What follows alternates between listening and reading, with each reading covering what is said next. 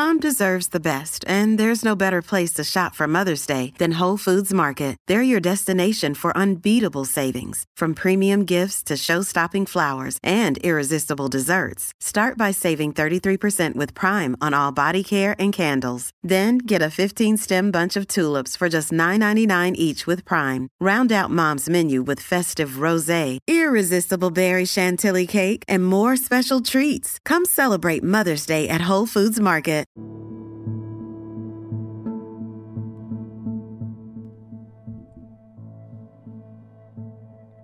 This podcast is made possible through donations from listeners like you and our partners at Goalie Ashwa Gummies. You can find them at goalie.com. Use promo code the Show Up Dad Foundation to get 10% off your order. Zenderance Active Wellness and Sports Nutrition. Their products are designed to maximize your health. As Zenderance, they strive to support and have a positive impact on the wellness of every hardworking dad.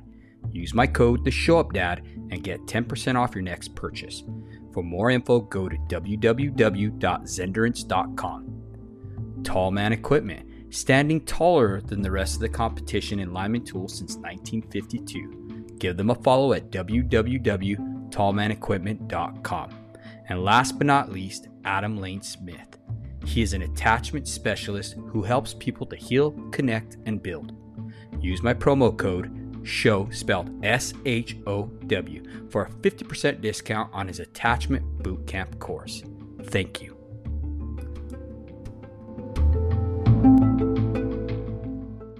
Welcome to the Show Up Dad podcast. This podcast was created for hardworking fathers, and at the Show Up Dad, we recognize that fathers providing for children is certainly important. But when men truly understand their unique role and gain the knowledge and skills to be great fathers, they can transform and impact future generations. Today's guest is Sergeant Greg Fischer. Greg is a U.S. Marine Corps veteran that served 3 combat deployments in support of Operation Iraqi Freedom and Operation Enduring Freedom. As a Marine, he led and took part in combat and humanitarian missions. Greg was honorably discharged at the rank of sergeant in 2006. He is also known as the co-founder of Burn Pit Barbecue, where he shares grilling and barbecuing tips. He is a certified ECHO and neuro leadership brain-based professional coach. Among his many endeavors, Greg has been married for 15 years and has 3 boys. Welcome to our show, brother. Hey, what's going on, Dave? I appreciate you having me on. Yeah, absolutely, Greg. Well, like always, I want to start off by you telling us a little bit about your upbringing, your family of origin, and what it was like growing up, brother, if you don't mind. Yeah, I know I'd be happy to share a little bit more about my background. So, I was born and raised here in southeastern Wisconsin, just outside of Milwaukee, and my parents split while I was pretty young. So they got married right out of high school, so very young, and had 3 kids, kind of back to back to back. So I could only imagine how much stress that put on the relationship. But so they split up early on, kind of almost before I could remember, so to speak. And then, they both kind of went their several ways, but, they were both both raised me. And then, my mom eventually remarried and brought another male figure into my life. And then my dad eventually remarried as well. So I had another, mother figure in my life too. So I guess the best thing about that is that I had more positive influence around me pretty much my entire life. And that had a huge effect on how I was raised and how I was, how I choose to raise my kids. For sure. Definitely. Yeah. It seems like you would be more well-rounded, I guess, you know what I mean? Having 2 dads and 2 moms and stuff like that. There's a great book called Rich Dad, Poor Dad. And he talks about how the differences between his 2 fathers, you know what I mean? Could you share with us the differences you saw between your stepdad and your biological dad, if you don't mind? Yeah, I mean, both had their very, unique and strengths and things like that. So, my biological father, my dad, I only got to see him every other weekend and, once a week. So I Mm-hmm. actually spent probably a lot more time with my stepfather. So my dad, very quiet, reserved, introvert, truck driver, um, doing what he needed to do to provide financially for us, even though he couldn't be there with us. And then my stepfather, who was kind of more quiet, reserved, I think what I appreciated the most about him was that he didn't try and force himself upon, he didn't try and force the relationship, because I was still 7 or 8 years old when he Mm-hmm. started coming into the picture. And he kind of gave me the distance and the space to kind of feel that relationship out. So I think from that perspective, that really kind of opened the door for me to be kind of who I was and not expecting to have a relationship if I didn't want it, right? So Mm-hmm. they both had unique strengths that I continue to pull on, now as I raise my kids. But I'm thankful that I had both of those examples to kind of learn from. I'm glad that you said that and you pointed that out, Greg, about your stepdad giving you the space in that relationship, right? I think that's important, especially in blended families. We all know blended families are super, super. I mean, they got a lot of different moving parts, right? Right. So I'm glad that you pointed that out, that he gave you that space to accept him instead of forcing himself. You know what I'm saying? That's really awesome. And for you guys listening, that's a dad pro tip right there, man, for sure. Mhm. Yeah, and honestly, I didn't like until I became a father, I didn't recognize or understand that, like how he was kind of leading Hmm. through that transition. Now that I have my own kids and I see kind of the relationship that we have, it made me kind of appreciate how he approached it even more. Hmm. So let's skip forward. So you got this dynamic going on. Were you athletic as a child? Did you like sports? Like what? Like, Yeah, so I was a middle child, so hmm. for my mom and dad, my biological dad had three kids. I was the middle one. My younger brother was born with um, mental deficiencies, so he had special needs. So when my mom got remarried, my stepdad brought two sons into the picture as well. So now we had this huge blended family where I was kind of still directly in the middle. Hmm. And so for me, I was very athletic. I gravitated towards sports. I gravitated towards kind of, I guess you could say, like that male mentorship uh, of my coaches and the camaraderie of my teammates, because that's kind of where I felt like I fit in the most, because my family life was stable but still really chaotic because you're blending these two families, and then plus with my younger brother having special needs, I was kind of on my own, so to speak, in a way that I could find myself in sports and being around other guys and men. Mm. That's crazy because I see the same thing even with my home. My parents, I didn't come from a blended family, Greg, but I did come from a home that was kind of chaotic. I mean, they did the best they could. I was the middle child myself, and I found myself as well gravitating towards male mentors, sports figures, and stuff like that. Wrestling, football, etc. So I think that's interesting that you said that for sure. Yeah, and a lot of people I talk with as well is kind of like find themselves in a similar position, Hmm. where even though like they have the relationships with the parents, but they have an outside mentor or some other kind of male figure that really help continue to guide and raise them throughout their youth. And Hmm. I found that through sports, and a number of different men stepped up, um, coaches, people that I knew, that continue uncles. My uncles had a Hmm. great influence on me on both sides of my family. So I was very fortunate to have that growing up. Hmm. I had a guy that I listened to, Michael Gurian from the Spokane Institute. He talked about how boys need structure. And it's safe to say that through sports, that's why we gravitate towards that as boys, right? Because, we have this chaotic household and then we find structure and stability in sports, right? Because it's planned, it's they're watching you, you got positions and stuff like that, you know what I mean? So it's kind of interesting how little boys need that and they gravitate towards that.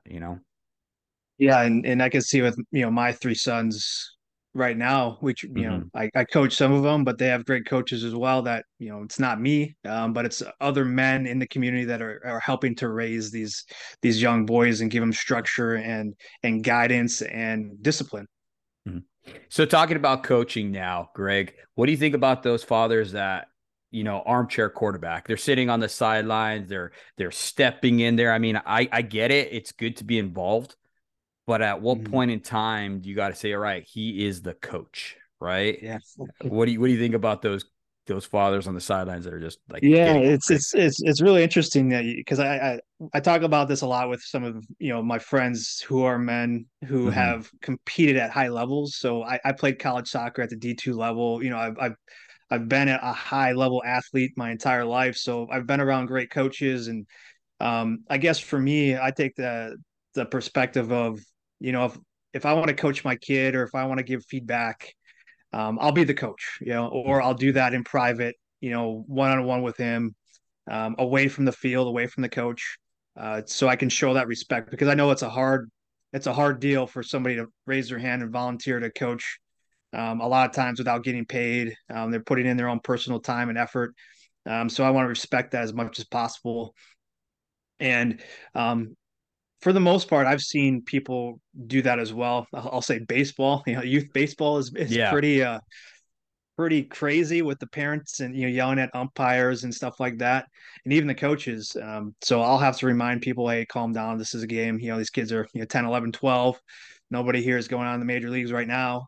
I think it's people who have experienced high level competitive, been in that high level competitive space, Mm-hmm. tend to back off a little bit more when their kids are playing, as opposed to maybe that somebody who hasn't played at a high level. They expect a lot more out of their kids at such a young age.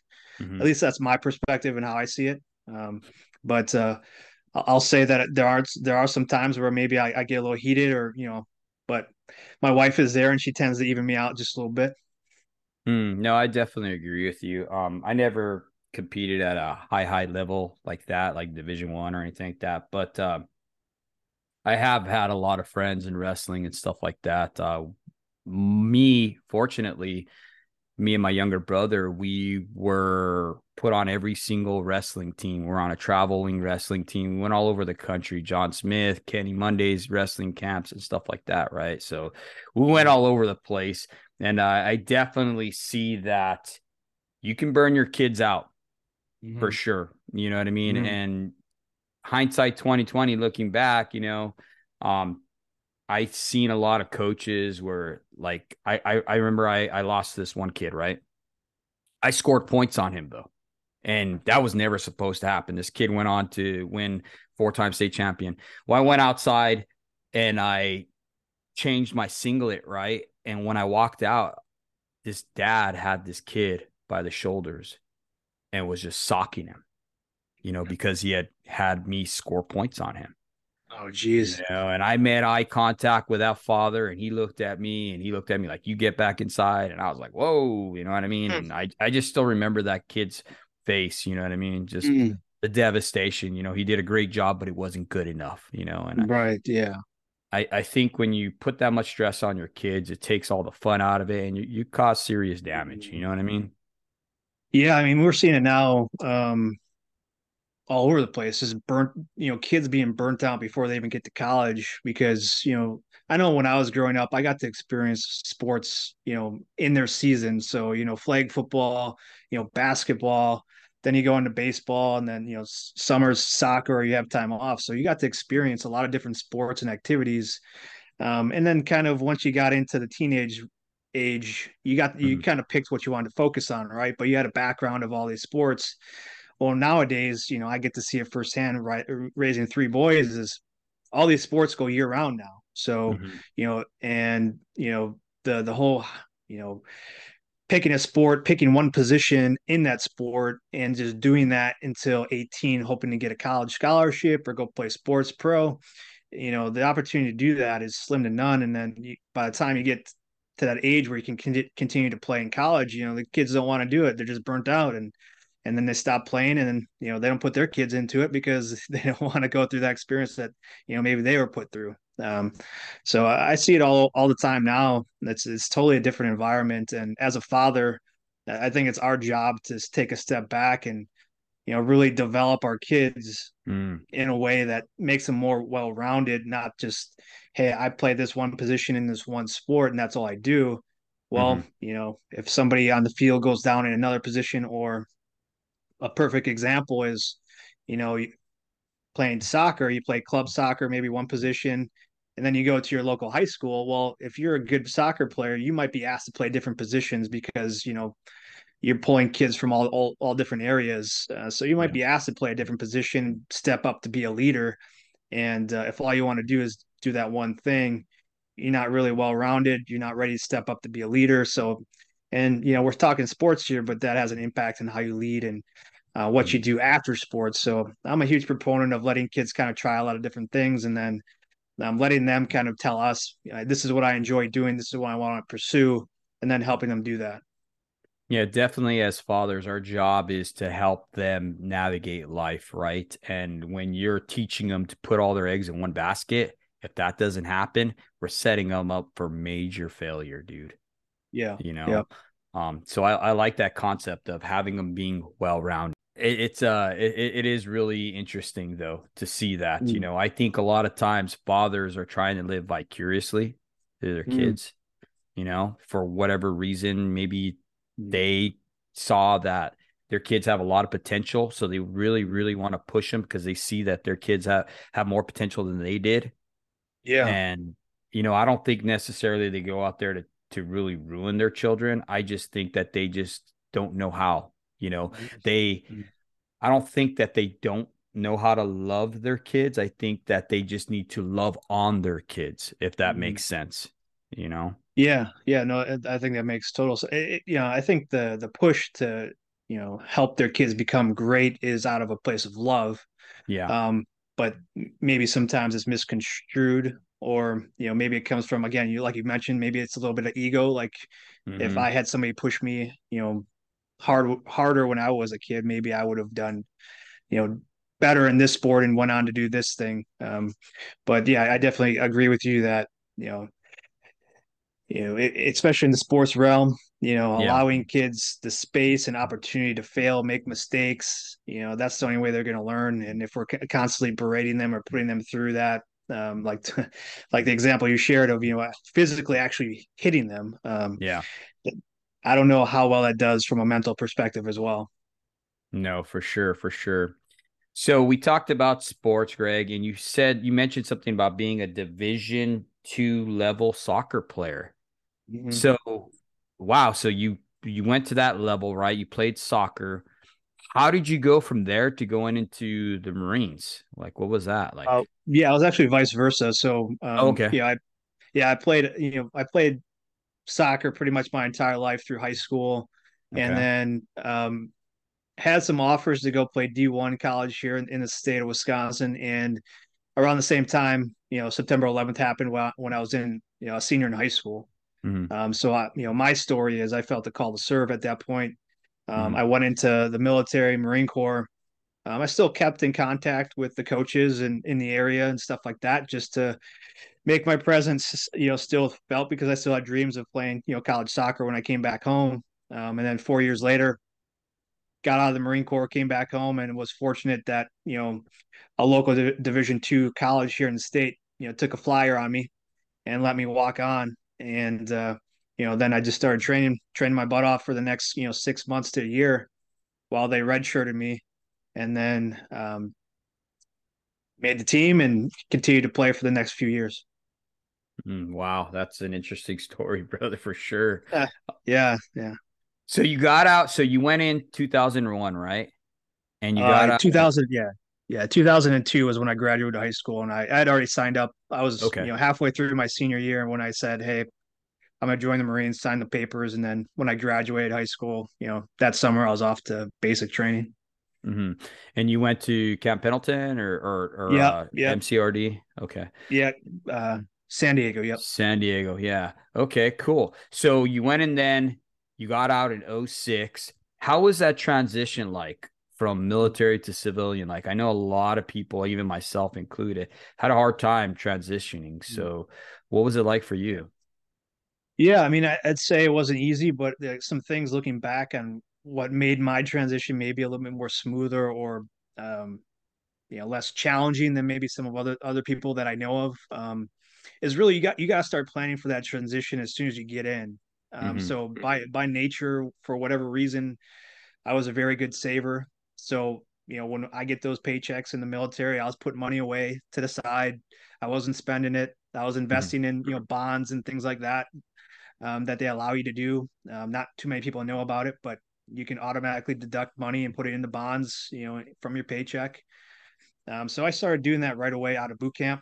So I was consistently saving. But I knew I wanted to get out. I had money saved up, so I wasn't going to be scrambling for a job. Mhm. That helped with my transition. But then also I had goals set already before I got out. So 6 months prior to me leaving the Marine Corps and coming back home, because I knew I was transitioning out, I had already, looked at apartments. I already had a goal set where I wanted to live.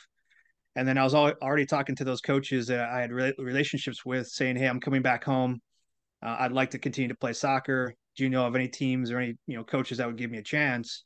Mhm. So the biggest thing is having a goal, having some money saved up, and then having relationships that I could lean on, Mhm.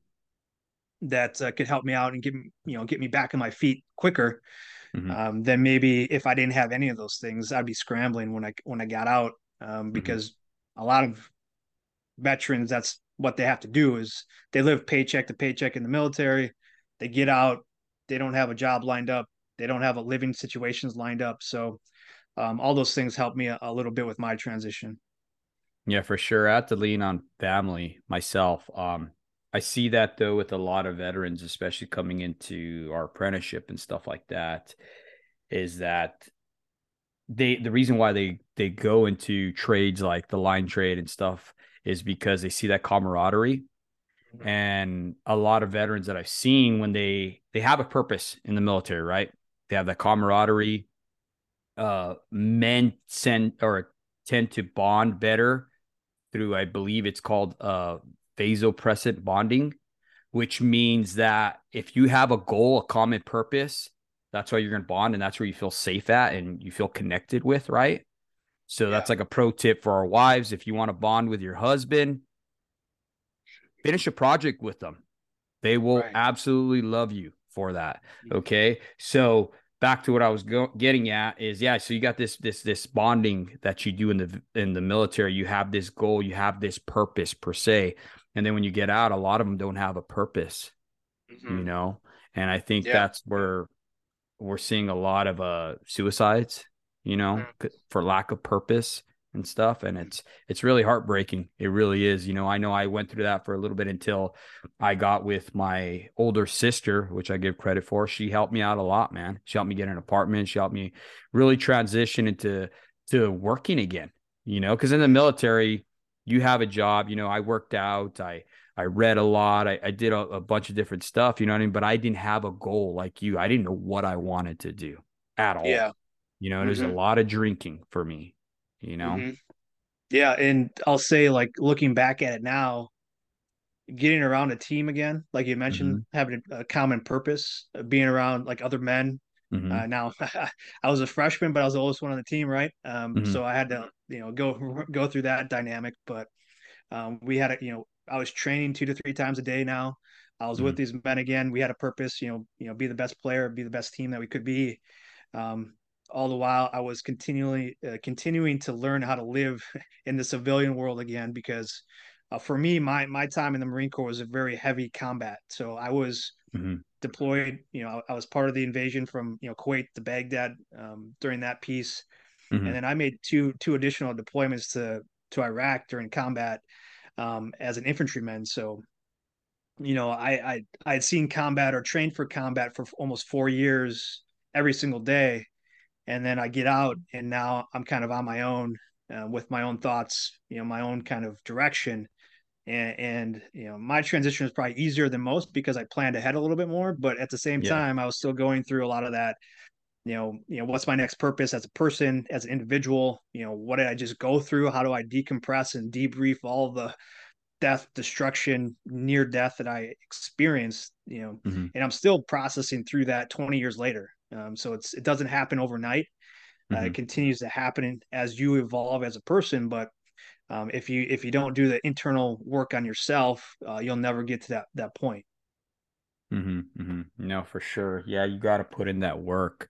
And it doesn't happen overnight for sure. Um, So once I just want to say thank you for your service, bro. I mean, that is awesome, dude. Here at the Show Up Dad Foundation, we strive to just really honor our veterans, and we just want to thank you for your service first and foremost, Greg. Yeah, I mean, it was my pleasure. I felt it was my calling because of, you know, my grandpa and his generation went through Pearl Harbor, and Hmm. that was their calling. And then, you know, Vietnam, and then this seemed like, okay, this is lining up. I need to take this step. So it was my pleasure to serve my country. So you're 3 generations into the military serving. Wow. So my both of my grandfathers served, well, during Korea, and Okay. then relationships with other people, World War II, Vietnam, that kind of stuff. I got you. I got you. Now, were they Marines as well, or No, no. no? My one grandfather, my mom's side, so he served in the Coast Guard, Uh-huh. and then my grandfather on my dad's side, he was in the Army. In the Army. Okay, cool. No, definitely. Thank you. Thank you once again, like I said, for your service, brother. I want to kind of change speed here, Greg, and go Yeah, into this burn pit barbecue. Tell sure. us a little Yeah, bit about that, brother, and how'd you got into yeah. that? So part of my transition from the military to civilian, like I found barbecue as therapeutic for me. So, Okay. a lot of people have, certain things, fitness, music, art. For me, it was the art of barbecue. So, in the backyard, I was learning how to barbecue and, work through some stuff. And all along that same time, I was working my way up the corporate ladder. So, got back from the Marine Corps, went to school, got my degree, and then I started working for a large organization here in Wisconsin. And as I was working there, I was like, okay, I need to find something to do to help with these thoughts and things. So barbecue was the thing. And then 10 years later, I look back and I'm still at the same organization, but I'm miserable Hmm. because I was doing things I thought I was supposed to be doing and not really what I wanted to do. Um, and the pandemic hit. I was sitting behind a desk at a computer all day at my house. I was like, why don't I just do something for myself because I'm miserable here? So I quit. I quit my job and I started Burn Pit Barbecue with a buddy of mine, and we've been going ever since. And that was July of 2020. It's crazy that in 2020 there was so many different transitions. I mean, I've talked to so many people, and either 2020 broke you or it made you. You know what I mean? Mm-hmm. It's crazy that shaking happened. Yeah. And a lot of times what people thought they had their trust in Mm-hmm. was fell to shambles. You know what I mean? So, Yeah. Yeah. Yeah. For me, it was, I was working for a great organization. From the outside, everything looked great, but internally, mhm, I was just a mess. I was a mess. I was drinking heavily. I was depressed, anxiety, because working in a corporate environment like that, it's mhm, just high pressure. It's constant, and for what, for some money. And honestly, at the end of the day, my relationship with my family, with my wife, was a lot more important than just making some money to hopefully be able to retire at the age of 65, and live off of those scraps for 20, 30 years. mhm. So I took that time to do some internal reflection and had some honest conversations with my spouse, and was just like, hey, it's time for me to move on, transition again, and do something for myself to see if I can make something for myself work. It's good to see that you saw that, that you recognized that and you saw that it was causing devastation in your family. I think a lot of times men get caught up in the provider role Mm-hmm. and they don't see that they're causing their family damage, Yeah, yeah. So it's good to see that you made that change. It's not easy. It's It's not. not. No, it's like that conversation with my wife was like one of the hardest I've ever had, because I had to basically say, hey, I can't do this anymore because I feel terrible. And when you do that, you're vulnerable. You don't Hmm. know like what the reaction is going to be. But like I mentioned before, that only comes after a lot of personal growth and development on myself. Like Yeah. that, I didn't just come to a breaking point. Like I developed skills and techniques and tactics since coming out of the Marine Corps to be able to be that person that I could go to somebody and have an open, vulnerable conversation, and Hmm. not keep that in and just take that with me to my grave. like I had to do the personal work to be comfortable to be able to have that type of conversation, not Mhm. only with myself, but with somebody else. For sure. Yeah, definitely a lot of trust there. And it takes also you guys having a relationship that's based on solidness, you know what I mean? And, Mm-hmm. because being able to come to someone that you trust and just dump and being, you know what I mean? For them to be able to be empathetic towards us, when we pour out our hearts to them, that's not easy at all. And Yeah. I'm glad to see that your wife created a safe space for you. But Mm-hmm. that probably took work as well. I mean, building Mm-hmm. up through your relationship, it just didn't happen overnight. It's not something you do to somebody who you're in your first year of marriage, right? Right. Yeah. Yeah. And I mean, she had been with me since, the Marine Corps. So she has been through all of those transitions with me. And she's Hmm. been probably the reason I'm still here is like she's been that person I can talk to and Hmm. give me ideas, but at the same time hold me accountable to, being a man and provider and being a father. So yeah, we do have that relationship. It takes a lot of work. It takes a lot of getting to know each other again, especially once you've been out, you've been on deployment, you've been away from, your family for, months on end, and you come back and you're kind of like strangers again. You have to get to know each other. So that takes a lot of work. And, we're 20, as a couple, we're about 20 years in, and we're Hmm. still learning about each other. We're still learning how to be, husband, wife, together, raising a family. So it never ends. No, for sure. And it definitely takes resources and researching on your own how to develop that relationship back. Mhm. We teamed up with the National Father Initiative and we got some resources for transitioning fathers from the military, you know what I mean, when they've been on deployment, and also fathers who have been estranged from their kids, whether it be through divorce or working out of town all the time, and how to really gain back those relationships with our children and our Yeah. spouse, and I think those are Mhm. great resources that we didn't have in the past, Mhm. and now we're being able to share through our foundation to men and women who are listening to our podcast, right? Yeah, I mean, that's fantastic having those resources available to help people through that transition. I mean, that'll help so many families. I'm thankful that you guys are doing that. Yeah, for sure. So what sparked your interest in neuro leadership, and am I saying that correctly? Yeah, ECHO? Okay. Echo. Yep. So, yeah. So the part of my time in the corporate environment was, I was a leader, a manager, as well as I was helping develop other leaders. Mm-hmm. So those are just two courses and certificates that I found like were very beneficial to not only an organization, but how to lead and coach other people. Mm-hmm. So the ECHO, which stands for Effective Communication Among Healthy Organizations, is really that piece where, as a leader, and not only in a corporate environment, but as a leader of maybe a family or a leader of a community, that you know how to effectively communicate with people to get ideas and thoughts across, and at Mm-hmm. the same time that you understand how people receive information, so that you give it to them in a way that they'll be able to process it how they process it, and then also internally, how do I like to receive information? If I know how I like to receive information, I can communicate that to somebody, so when they're communicating with me, they Mm-hmm. know how to give me information that I'm going to be able to understand and internalize a lot quicker than maybe most would do. Does that make Mm-hmm. sense? Yeah, for sure, for sure.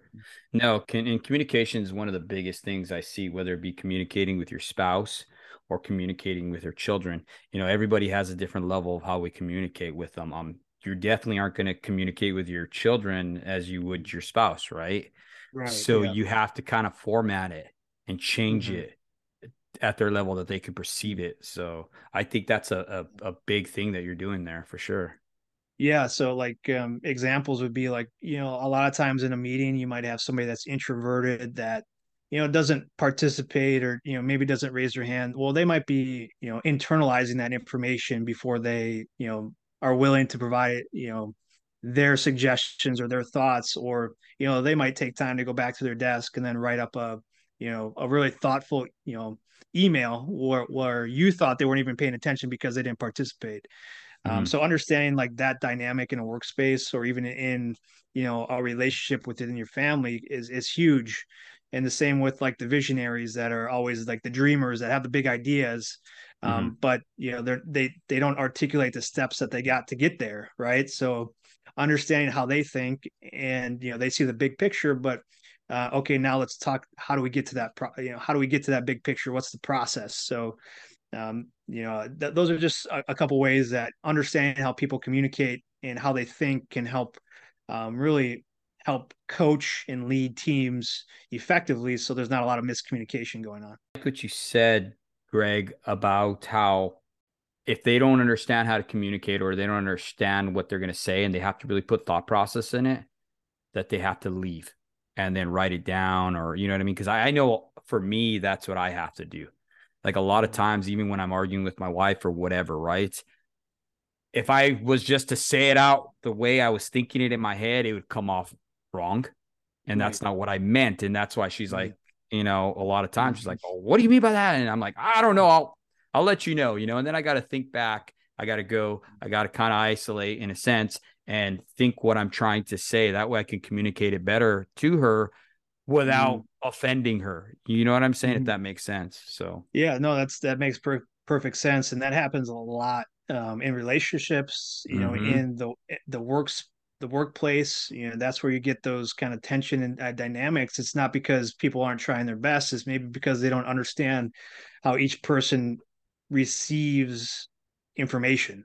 So that's part of what I help do, is coach people to be able to understand, how people receive information, but then also how people like to give information. So mm-hmm, people can come together and have at least a working environment where there's not a lot of tension and people kind of can communicate freely and understand, that they might need to tailor their approach to certain individuals based off of how that individual thinks and communicates, and vice versa. So it's definitely a give and take. It's not just like, hey, I'm going to mm-hmm. tailor everything to you. It's more like, okay, you understand that how I give information as well. So now you can tailor your approach to how you ask me questions.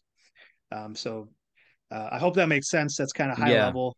And we have assessments and things where people can actually take an assessment to find out more about how they receive information or how they like to receive it. So that's part of the process, too, which is very enlightening, Mm-hmm. especially when teams go together.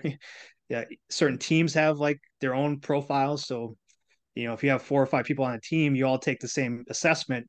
You have individual, um, characteristics, but as a team, you have a characteristic. So, how you are perceived by other people on the outside can change as well.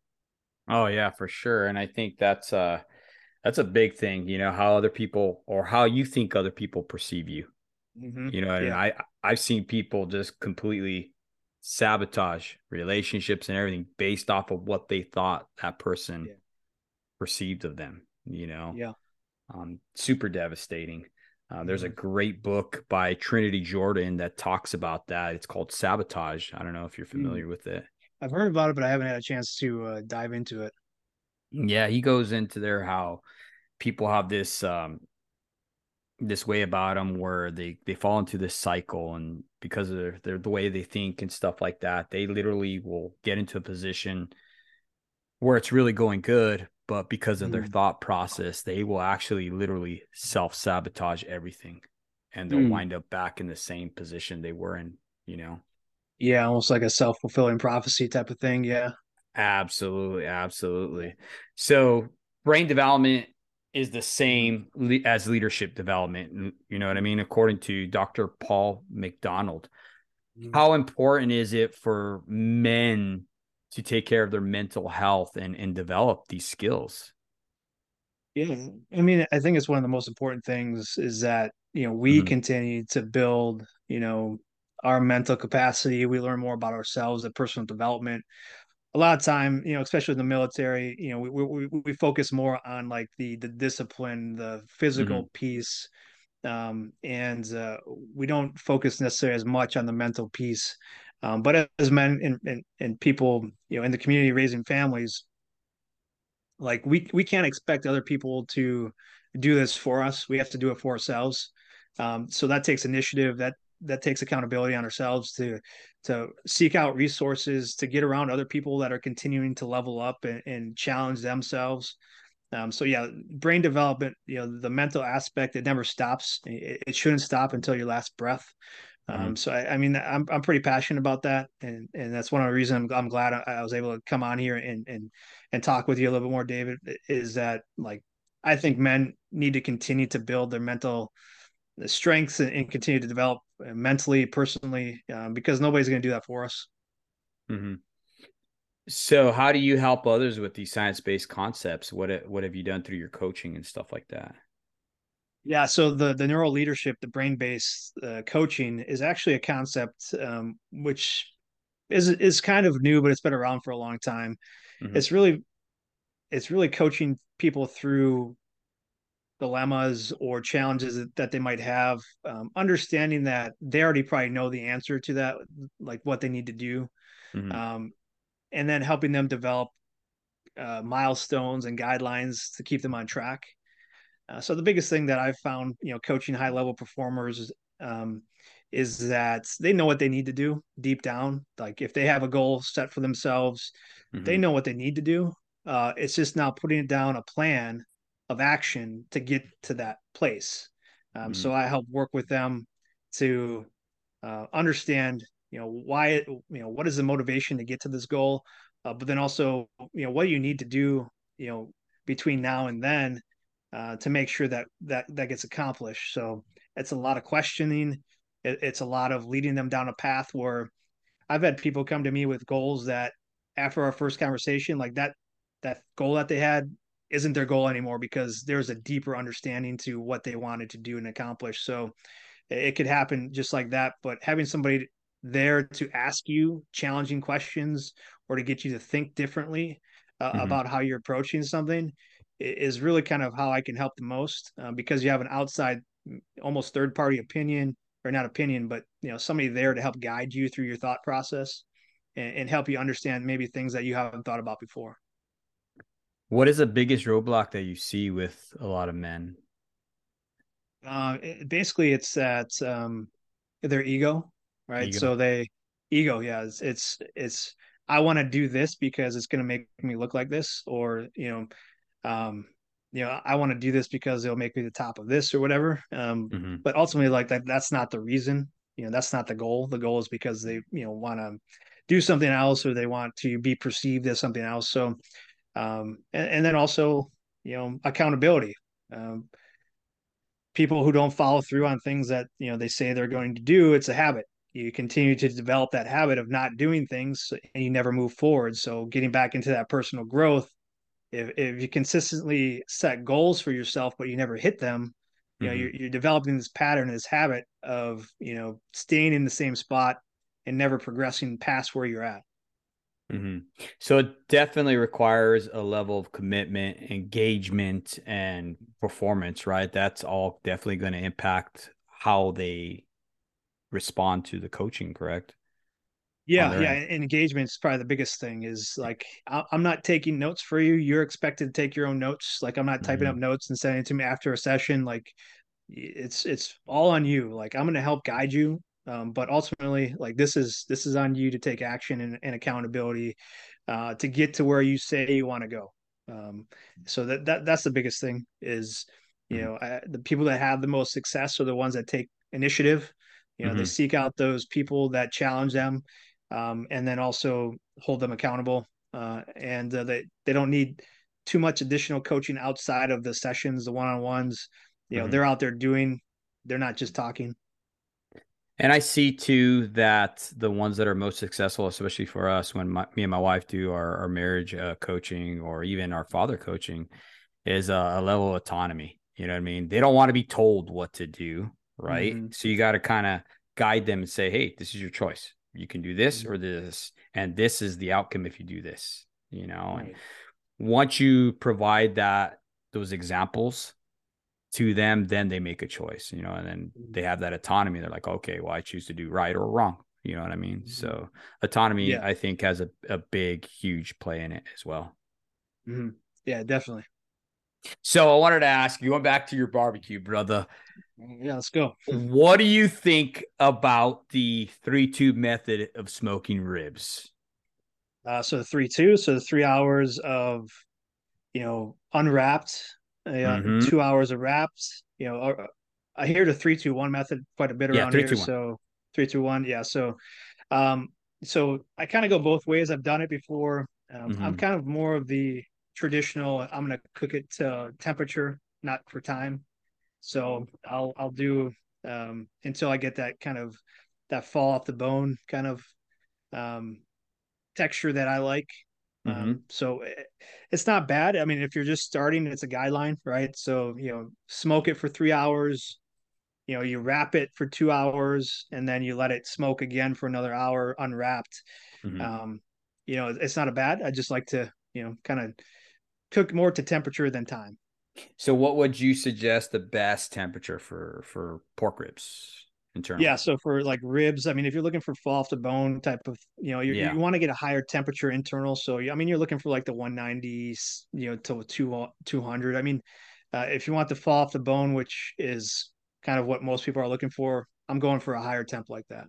And do you let them rest afterwards and stuff like that? Yeah, usually I'll let them rest. Depends if I got a hungry family to feed, maybe 5 to Yeah. 10 minutes, but up to a half hour. You'll Half wrap hour. them up and let them rest a little bit.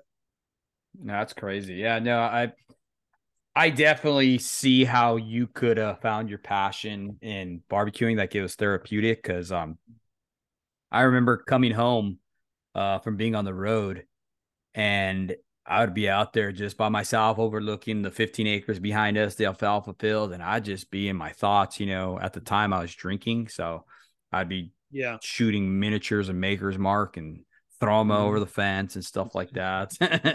And but it was therapeutic. I got to Yeah. be alone in my thoughts and stuff like that. Doing something like that. And in fact, that's how I stopped drinking 16 years ago. As I was Really? barbecuing and I was, continuously drinking with my Maker's Mark, throwing them over the fence, little miniatures, so my wife wouldn't find them. And Yeah. a neighbor comes, right, and he's going to be irrigating that property. Okay.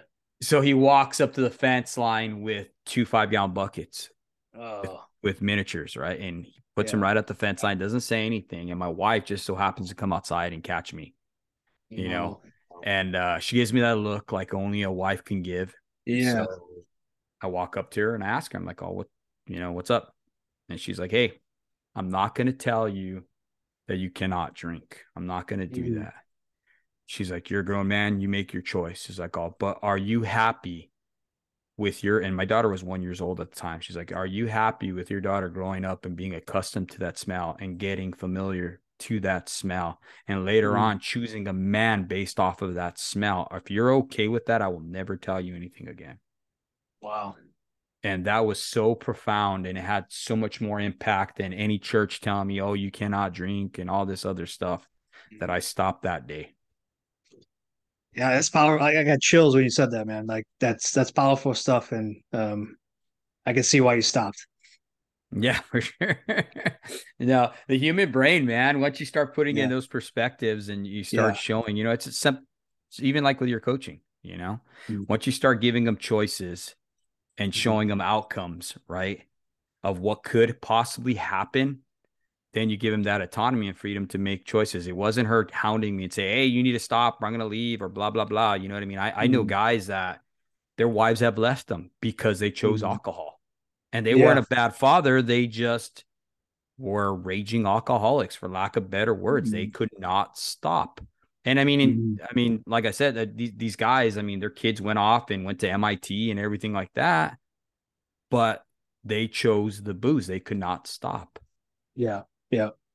Yeah, and coming from the military as well, like I mean, the culture is, you play hard or you work hard, you play harder, right? So Mm-hmm. we come, especially in the Marine Corps, like if we're not training in the field, if we're not overseas in combat, I mean, we're gonna be, putting quite a few back in the barracks or out in town, and that unfortunately carries over into when we're out, right? We don't know when to stop until it Yeah. comes to that point where it's too late, or we come to that make or break moment And, I just encourage if somebody is listening here, that's transitioning or, having too much. I mean, deep down, you should stop. You should stop. It's not going to help with your mental health. It's not going to help with your physical, your fitness. You're putting poison into your body. So I would just say, hey, maybe it's time to put the bottle down and find something else. Yeah, no, I agree, man. You got to make that decision. What is important to you, you know? Um, I read this book, The Problem of Pain by C.S. Lewis. Okay, and I did it during a time in my life where I was going through some major internal pain, right? And it was part of my reflection, part of my change, right? And it talked about how the human resistance to change is really the human resistance to pain. Okay. And that's what really stops people from becoming who they're called to be. It's because of that pain. They don't want to face it, you know? So we mask these pains that we have through alcohol, like we're talking about, or through pornography or through drugs or stuff like that. Um, how would you suggest people deal with that as far as like through your neuroscience and stuff like that? Do you have any scientific approach to that or? Yeah, I mean, first and foremost, there has to be like you mentioned, like there's got to come to a point where the the pain is so much that Mm-hmm, the only option is to change. And unfortunately, many people have to hit rock bottom before they get to that place. mm-hmm, And the only approach that I can give to that is that like you have to make that decision. Nobody's going to be able to make that decision for you. But most people that I know and I talk to, like they know like they shouldn't be drinking as much as they do. But they're not ready to give it up for mm, whatever reason. The pain isn't great enough for them just yet. But I can tell you from working with other people, like once that pain becomes too great, they never go back because they don't want to go back to that spot. So um, it's everybody's a little different. There's no kind of one, you know, blanket approach to it. mm-hmm. But the biggest thing that's kind of helped me, kind of kick that habit where I was drinking too much and is finding other things that fill me up. I'm heavy into fitness, lifting weights. I Mm-hmm. love doing jujitsu. Again, being around other men with a common goal. Those types of things have helped me. Um, Getting back into the church, going Mm-hmm. back through Bible study, which I've found that a lot of veterans recently have found their way back into church. Good. So that's been great. There's another bond there that I have, and just finding something else to fill that time. Because usually when I found myself drinking was when I was bored, when I Mm-hmm. was watching TV. It became a habit. And then it just continued and spiraled where kids were in bed, wife was in bed, and I was still up drinking. Right, so not a good spot to be in. No. So finding something else to do. For me, it was getting up earlier so I could go to the gym, which means like I can't drink at night because I'm not going to get up and go then. So, having goals and again, me having my own coach that holds me accountable to make Mm-hmm. sure that I follow through. So, those are things that have helped me. No, that's perfect. No, I like that. Thank you, Greg, for that. Now, Greg, we're running out of time here, brother. What would you tell yourself 20 years ago if you ran into yourself? One thing. That's a great question. If I could go back 20 years and tell myself something, I would say, "Hey, man, you're right where you're supposed to be." And I truly believe that. I think each of us, even right now, we're where we're supposed to be, Mm-hmm. and so it takes a lot of pressure off. Like a lot of times, we think we're not doing enough. We think we see everybody else having like the stuff that we want. Mm-hmm. But if I could go back and just be like, hey man, you're exactly where you need to be. Just keep going. That would probably what I'd be. That's what I'd tell myself. Right on. Thank you, Greg. And if you could please just share with our audience how they could reach out to you, that'd be great. We'll have it in the show notes as well. Yeah, I mean the biggest thing is I share a lot of stuff on my LinkedIn profile. So Greg Fischer on LinkedIn, but then also Instagram is a little bit more personal. It's the mindset of a Marine, and I'll share that with you all. But those are the main spots for like my coaching and stuff. But then if you're interested in the barbecue business stuff, burnpitbbq.com is where we sell our sauces and rubs and all that kind of stuff. Man, I got to hit you up on the sauces and stuff too. Yeah, we'll get you some. Right on, brother. Thank you so much for coming on here and just sharing what you do to be successful, Greg. I appreciate you and all that you do and your service, brother. And we'll be talking to you soon. Yeah, I appreciate you having me on. Absolutely.